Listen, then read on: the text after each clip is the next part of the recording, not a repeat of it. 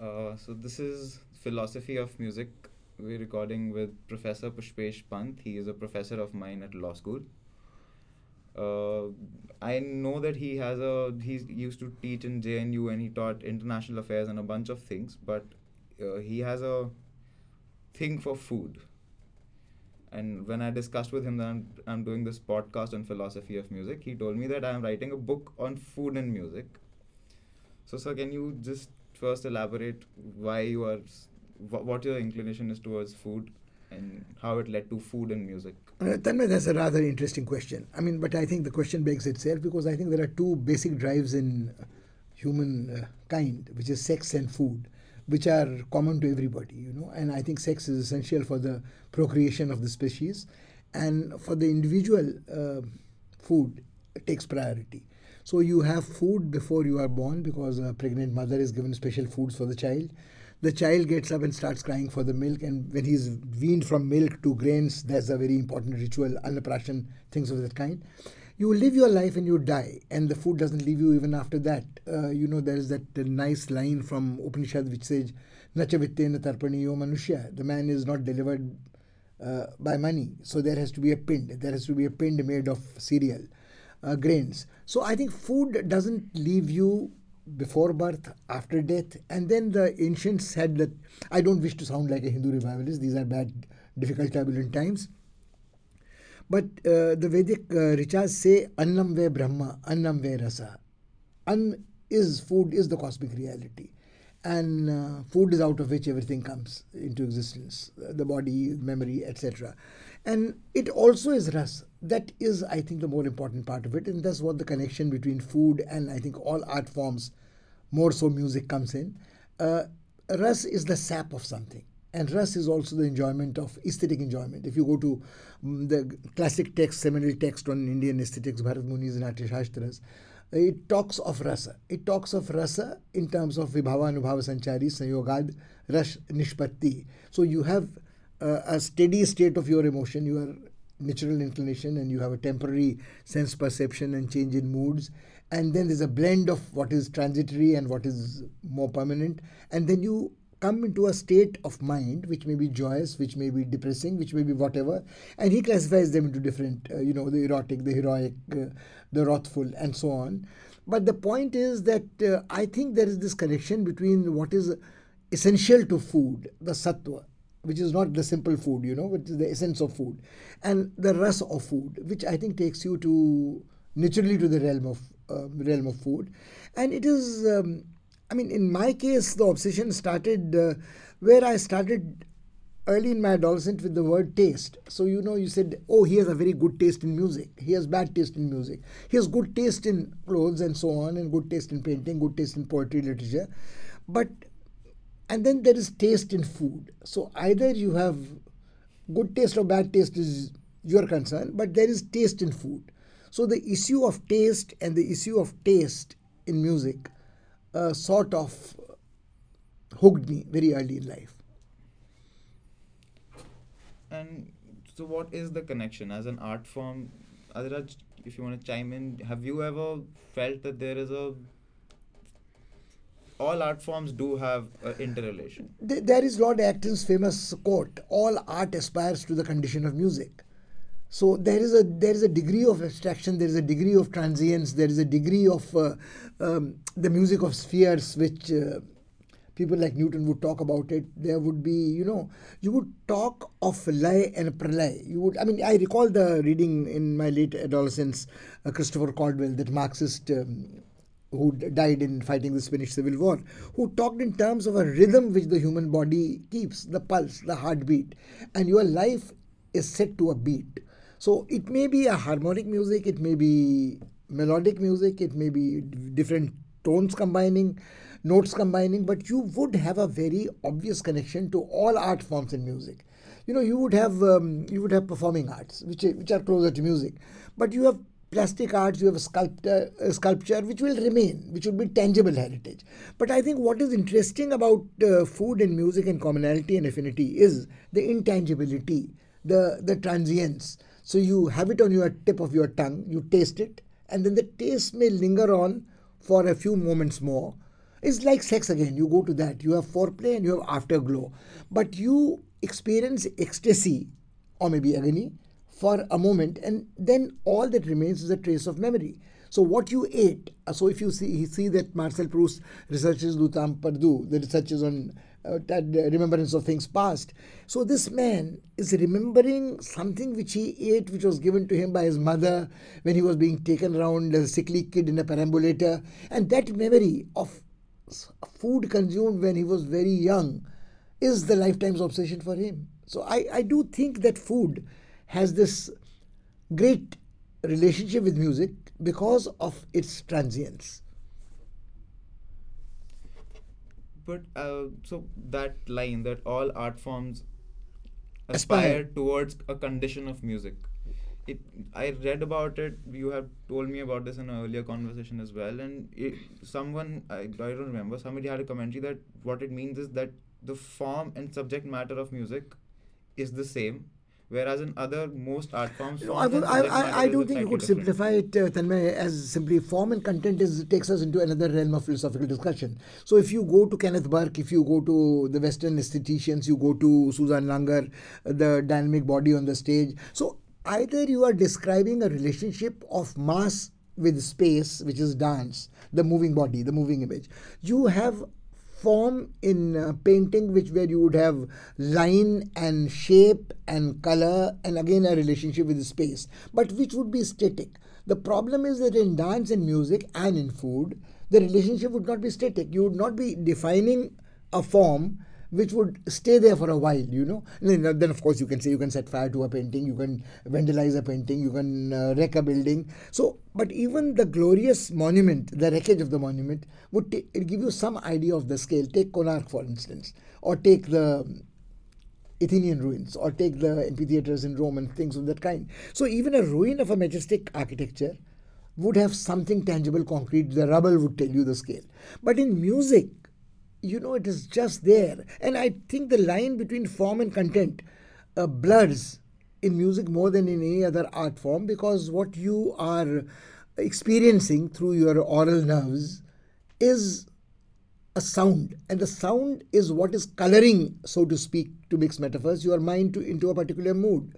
So if you are listening to a symphony, or if you are listening to a sonata, for instance Moonlight Sonata, for instance, which has been copied very many times in Indian film music, or you talk in terms of a martial march, so it would evoke a certain, battle drums are sounding, you know. So the point is there is something primeval about sound and what it does to you.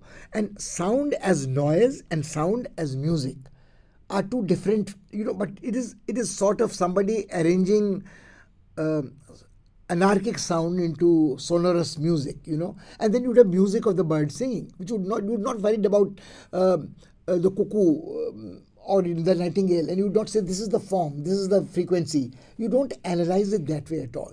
So in all great art, I think form and content merge into one another. But in music, the degree of abstraction and transience is, I think, what sets it apart. If you look at it as an evolutionary thing, food and music show how cultures tend to mix into each other because they mix into each other very similarly. No, no. You know, you'll hate for me for nitpicking like this, but we use the word evolution again very, very simplistically. We think there's a Darwinian evolution and everything evolves in a straight line, sort of. No, it doesn't happen that way. There are mutations. There is a struggle for existence, as Darwin's famous phrase has it, for the existence and the survival of the fittest. But that talks in terms of a species and a natural environment in the context. You have mutations which are accidental. I mean, if you have the molecular biologist like Jacques Monod, whose biography is titled Chance and Necessity. So, if you do not believe in the late Victorian progressive historical line, and you have a philosophy which is, say, the post quantum physics one, which is existential, which means that the life has no meaning except what you want to give it, and you don't believe in Big Bang or the steady state or whatever it is, then we are not even a insignificant speck in the cosmic design, so it doesn't really make a difference. So what happens is that you choose to have an order which you prefer rather than to anarchy, and music seems to that way. Now, but there is in food also. So you go back to let's say the cave paintings of Bhimbetka 15,000 years ago, and you have those sketches which describe a path to a hunt, which may be a route to a map, which may be a guide to the next person to go and spoil the honeycomb somewhere. So the point is that does the painting on the wall tell you a story? Is it a primitive language, or is it just coding for finding food? So if you are a hunter gatherer, you are eating ripened fruit, you are eating seeds, you are eating whatever comes your way. So does food evolve from that consciously in a straight line where you suddenly make a discovery of fire and have roasts and grills, and then you jump say 10,000, 12,000 years and come to Indus Valley civilization where you have traces of clay ovens like tandoors, and you have the great greenery, and you have the rice grain and wheat, and you have animal bones. But can you trace a straight line of evolution from hunting gathering to taming and cooking? And so there is an anthropology and social anthropology of food, and there is a cultural anthropology of people like Golden Bough, John Fraser, who sort of talk of these things. I don't think that you say that is similar in music and similar in this. So you have chants undertaken, cries of pain, ecstasies of joy, exclamations of joy, and then they become part of some kind of primitive music. Then you have music as ritual, and you have music as chants. So you might have chants of Vedic chants, you might have chants of Buddhism, you might have chants other religious culture, and then you have church music. And then can you sort of see that this is a linear progression of music evolving? So I don't think that human civilization or any cultural form has a straight course of evolution. So there are mutations, there are sudden shifts in what you thought was evolution, and there are man-made interventions. You might have Mendeleev trying to practice in his monastic ashram and breeding peas of different colors and things of that kind. Or you might have cross-fertilization taking place accidentally in crops. So I don't think that evolution follows that way. So unless you believe in intelligent design and a great clockwork and the God looking after everything up there and he is not playing dice, I don't believe in that at all. In my mind, it was a simpler parallel. So, if two civilizations would meet, the harmonium, it's not an Indian instrument. We took it, we sort of No, took it but in foreign again, the music. word meet is odd. I mean, I would much rather say encounter. When two civilizations or cultures encounter each other, you might have a situation which a good friend would say, Huntington would say, clash of civilizations. It may not be necessarily, you take a harmonium which comes with missionaries and becomes a keyboard and a band baja for evangelizing Christian missionary cult, and it becomes Ram Leela, then it becomes Bhajan Mandali, then it becomes this. But there were bhajans before harmonium came into existence. There was before the English missionaries gave us the dictionaries, the Dutch to be precise, or the printing press, before we did something. The Hindu culture, or Indic culture, if you prefer to call it this way, in more civilized secular times.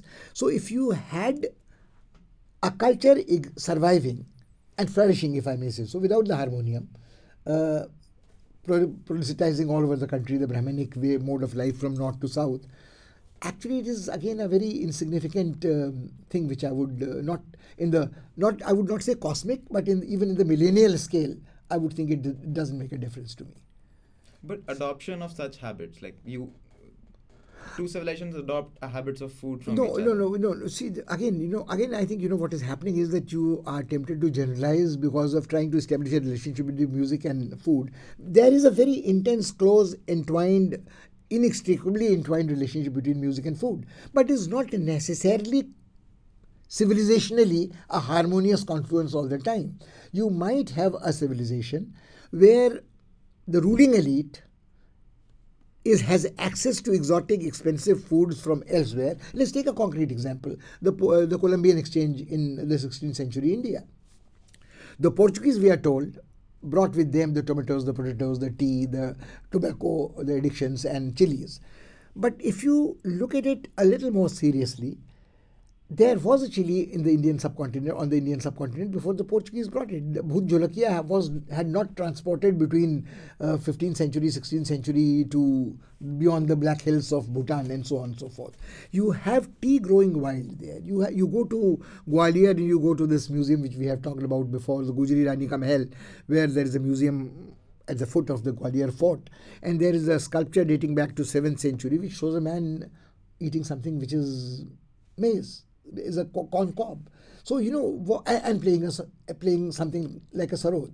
Now, which, if one believes Ustad Amjad Ali Khan Sahab, the rabab was brought by his great grandfathers to Gwalior, and they have the sarod ghar. With all due respects to the great line of musicians in sarod and Amjad Ali Khan Sahab's line, I think that there was something like this instrument, which probably was not called sarod, but was there before. So I do greatly believe that Indian subcontinent, the undivided Indian subcontinent, and look, when I talk of music and food, let me make an admission very clear. My confession is that I'm talking about Indian food and Indian music. I have no knowledge of Western classical music, or I have in my youth gone through the regular rounds of Beatles to hard metal, hard rock to metal to whatever it is. But right now, I think what fascinates me and or obsesses me is Indian music, classical and folk, and Carnatic and Hindustan Khayal Gayaki and Dhrupad and Thumri and Dadra and things of that kind, and foods which, shall we say, roughly correspond to these forms. So you have a classical performance, let's say, of Darbari Kannada, and you have maybe a Dhrupad Alap, and what would be the food that would come to your mind? It would be a food which is grand, a food which is stately, and that is what I was, before I got digressed, I was about to convey to you, that in a civilization there is a ruling elite which has access to expensive exotic foods, which has leisure to spend time on food and resources to have a grand meal, a grand banquet. So the emperor's table, to borrow the title of Salma Hussein's recent book, would be something like that. There's another book in the Western tradition called the Charlemagne's table. So you have the emperors and the elite eating food which is not what I would call civilizationally shared by everybody. So the plebeians are not eating it, the proletarians are not eating it, to use the Marxist phrase. So they are living on, you have this Kitabul Hind by Al-Baruni, and which says the staple food of India is khichdi, and it's a porridge like khichdi. And he wrote this in, I think, about 1,000 years back, 1,100 years back.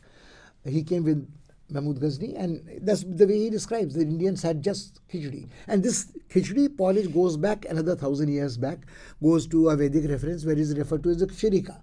So you have khichdi, which is what the average person had, a porridge like mishmash of rice and lentils, and that's what was the staple fare. So it did not evolve into a pulao. Pulao was something different. Khichdi did not evolve into a biryani. So was it a pilaf from Central Asia which came through the Silk Route, became a pulav here? No, not quite that. Because if you go to a text like Bhava Prakash Nighantu, dating back to 4th century AD, it mentions palav, a dish which is made with condiments, rice and meat. Now, you could argue further and say even the Aryans came from Central Asia, and so it was a Central Asian pulav which came. But in that case, all of us came from Africa, one day or the other, no? So 10,000 years ago, the millets came from there, the coconuts came from the Pacific Islands. And so let's not worry about who are the sui generis sons and daughters of this soil. But let's talk in terms of a space. So this space is the Indian subcontinent, undivided from the Rai Khyber to jungles of Arakan, from Himalayan foothills to the oceans. And oceans not necessarily the Indian Ocean. It could be the Bay of Bengal, it could be the Khambat, it could be the Arabian Sea. When you reach the sea, you reached Asamudra Paryantam. And then you had zones of food decided on geography, whether you were in arid land, you grew only millets like in Rajasthan or northern Gujarat, or you were rice eating belt in Kaveri Delta or Godavari Delta, or you were wheat eaters, and not wheat eaters all. You burnt forests, went from west to east, and then cultivated land, and then you were fortunate to have Doab, the delta of Ganga and Jamna, or you had the Brahmaputra Valley or the Barak Valley, and you had the Punjab, the Saptanad or the Panchanad. So you had agricultural produce, you had microclimatic region, you have people eating what was seasonally and regionally available, and food evolved out of that. So food evolved out of that as a ritual, so did music. So instead of praising gods, you started amusing yourself. And so it became, but this is very interesting. I was listening, as luck would have it, yesterday, D.V. Paluskar singing Rag Vasant. And his Rag Vasant is Shankar Pinakathar. He's singing Rag Vasant not in a Shringar romantic mood, but in a devotional mood. And that is the typical of Drupad. But you go back to Amir Khan Saab singing Rag Vasant, or even great Kishori Amonkar, you would have Koelia Bole Ambua Ki Dar, or Piya Nahi Aaye variety. So the shades of emotions which you play around with in the same rag, melodic structure, would depend on what the person's mood was, who was doing it. And so it is with food. The other thing which led me to food, once you set me going on this, I don't stop talking, was the word aphrodisiac. When my father used to ask my mother my mother was a polyglot, and she would say that, look, this food is supposed to be aphrodisiac. And I would say, what is aphrodisiac? And my father would say, well, you're much too young he was a doctor, to find out now. But then he would relent and say that it is something which increases your sexual desire or prowess. Years later, you read Macbeth and Shakespeare, and there's the Porter scene where it says, alcohol arouses the desire but taketh away the performance. So, then you suddenly think in terms of relationship between sex and food, and also sex and food and the right context where either sex, if you are thinking of something unmentionables in polite company, and the lady burps and farts, and the mood will not be right as would be for, soft nothings and chocolates and candlelight dinner and maybe popping the question with a diamond ring and things of that kind. One thing can lead to another in that context. So there is an ambience, and the music creates an ambience, and for appreciation requires ambience. Good food, again, you would say similarities, has this affinity, I would say, that good food requires a proper ambience, and a good food also requires a person who has a cultivated palate. So you have phrases in all languages, a jaded palate, So you tickle the sweet tooth. You have a pungent sour face. So, the words, the adjectives which define food, sweetness, sourness, pungency, astringency, bitterness, saltiness, go back to describe a personality type and character. And you have the personality type which reflects a perpetual mood. And that mood is what the raga originally means, ranjayati iti raga. What colors your mind into a particular hue is a rag. Now that is what is, I think, keeps me hooked to food and music all the time. Adhiraj wanted to chime in. Yes. So it's fascinating, everything that you've said, because the background that I come from is a very Western music background, and it's not as academically studied as yours is. But there were two or three things I wanted to say. Is that no matter what the culture, I would find that if there were convergent points or divergent points between food and music, they would have to do with three things primarily. One would be the appreciation of, the second would be the effect of, and the third would be the consumption of. Absolutely. And just like you said, they don't necessarily always come together in the most friendly fashion. The second thing I found very interesting was that you mentioned the ruling elite and the access to food, and how different their food would be from the non-ruling The ruled. yeah, the ruled. And that would be the same for music as well, because the music that would be played or commissioned by the court would be very different from the music that would be sort of sung in taverns, or sort of yelled down the streets in terms of stories and folk tales and things like that, right? No, that's an interesting question. That's an interesting point, actually. Otherwise, what happens is that the relationship between the folk and the classical, Yeah. the courtly and the popular, Yeah. is a very complex one. Because when does the folk get converted into classical? Yeah, that's the one that's interesting. What is the classical one? Yeah. Take, for instance, a Thumri Pahadi, Yaad Yeah. Piya Ki Aaye. Yeah. which is basically folk from Punjab, present-day Himachal Pradesh. Yeah. And when Bade Ghulam Ali Khan Sahab sings it, is classical. It turns into classical. Yeah. Now, similarly, you have Chaiti, Kajri, Savan, Jhule, Thumri, Purvi mostly, which the dividing line between that and say Rag Khamaj or Rag Kafi or Rag Pilu would be very, very different, you know. And you would, I wouldn't say that there is, I mean, what you mentioned again goes back to the European context, where you would say what the people sang to amuse themselves in taverns. But if you take the map of Europe, European Union is in a bad shape at the moment. But let's say 4 centuries, 5 centuries ago, Europe still was a territory of shared cultural context. So the gifted musician would be going from one court, like a gifted scientist or a painter or a sculptor, from one court to another court in quest of patronage. And the court would have a circle of courtiers who would be people of refined taste, sharing certain affinities. But people would again be breaking what was happening. So when Bach gets into his fugues, or Beethoven gets into his symphonies, or Brahms gets into. So the dividing line between popular church music getting into a symphonic mode and symphonic mode taking, I mean, again, take from the operatic structure of singing and the instrumental to concerts in chamber music to more grand things. So, I mean, actually, if you think in terms of, you know, you must have just seen this adieu which Zubin Mehta did to the Philharmonic in Tel Aviv. Now, 50 years conducting music there, and he had the nerves to play Wagner there. And somebody yelled at him, that was mentioned. And he carried this Philharmonic to Srinagar at the height of the crisis there. So I do think that music has a universal claim, so we don't divide it into Western and Eastern. It would move you. So there would be a basic tune, so to speak, which would be Musse Na Itna Tu Pyar Jita, which is a straight lift from, you know. We found the basic rhythm, the universal so rhythm. That's what Christopher Caldwell talks about. The basic rhythm is the body's rhythm. There's a circadian rhythm, there's a circadian cycle, there's a heartbeat, there's a pulsation, and there is, so we don't quibble with that. But I think even more fundamental is that there is an anarchic noise. And to make sense out of noise, you impose on it an order, and music is the best form of order which comes.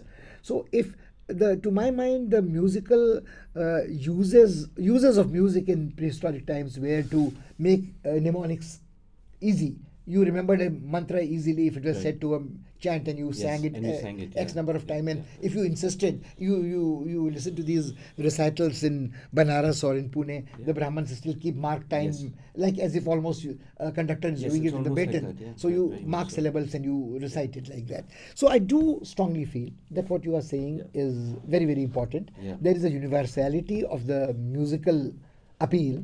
But again, it's difficult to imagine that Chinese opera would strike a note in the heart of a man in the Hindi heartland who's singing to Chaiti on Kajri. But there would be a overlap, so to speak. Let's say, I was discussing with Tanmay as we were driving up to this place, I was reading this book on Tamil history, and this man says that there was a time in the 17th century when a Telugu-speaking person would write a verse in Sanskrit, which would be sung by a Tamil speaker, Tyagaraja Narayana Swami, Muthuswami Dikshitara, and so on. And he makes a very interesting comparison that during the period of Nayakars in Tanjavur, in this time, sculpture was changing, literature was changing. He doesn't mention food, but food also was changing. The sambar came into existence then. And we in North try to see everything coming into a synthesis with the Mughal times. We don't go back earlier than that.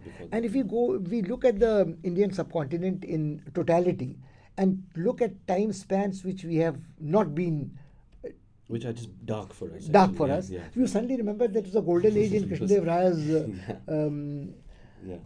period, which was great in Bahmani Sultanate. It was a Kuli Qutub Shah, was a great musician, so to speak, I mean, who had this great affair with Bhanumati. So I was wondering is that there is something which appeals to the people who belong to a space and have lived in a time and have a shared heritage. So if you may disregard, the Dravidians may say that we have nothing to do with the North Indian barbarians who came and colonized us. But even the arch leader would call his name would be Karunanidhi. Yeah, yeah. And his wife's name would be Dayalu Amma. Yeah. So you would have Bharatanatyam would be their inheritance, which would be going back into the play of Krishna. Yeah. And you even go to the Sangam poetry of the Aham and Puram period, and you again have references to Krishna, Battle of Mahabharat, or Ramayana, things of that kind. So the accent might change, but I would say that there would be still some differences that you may find a fast-paced music like Zairua music way back in 70s. That was the African version of pop or indie pop. Yeah. But there would be, to my mind, a passing phase. It would not be... Yeah, we don't see much of it today. You won't see much. Yeah. But while the Western classical, as you said, would have a lasting appeal, because it would have chiseled itself from a folksy roots to something of more durable structure, enduring, and people would interpret it in... The interesting thing about the Western Indian music would be that, you see, you would have written music in West, and you would have a conductor interpreting that music, and you would have an ensemble which would be, say, 100 strong. Yeah, But here it might be a person singing a Drupad Alap, he and his voice, Which has nothing been else. handed down by a vocal, 19, and 20 oral years. tradition. Yeah. Generations. Yeah. So don't you think today it's a little complicated also because the ruling and the elite are not necessarily the same thing? No, I would not agree. I think the elite always rules. Okay. I mean, if you are not the ruler, then you are no longer the elite. You will be out. So right now you think that who's ruling the land? The Modi, Amit Shah combined, the BJP, NDA organization? Or is it behind the screen, the plutocrats like the Adanis, the Godrejs, the financiers. Ambanis, the Birlas, the Tatas and so on, who control more than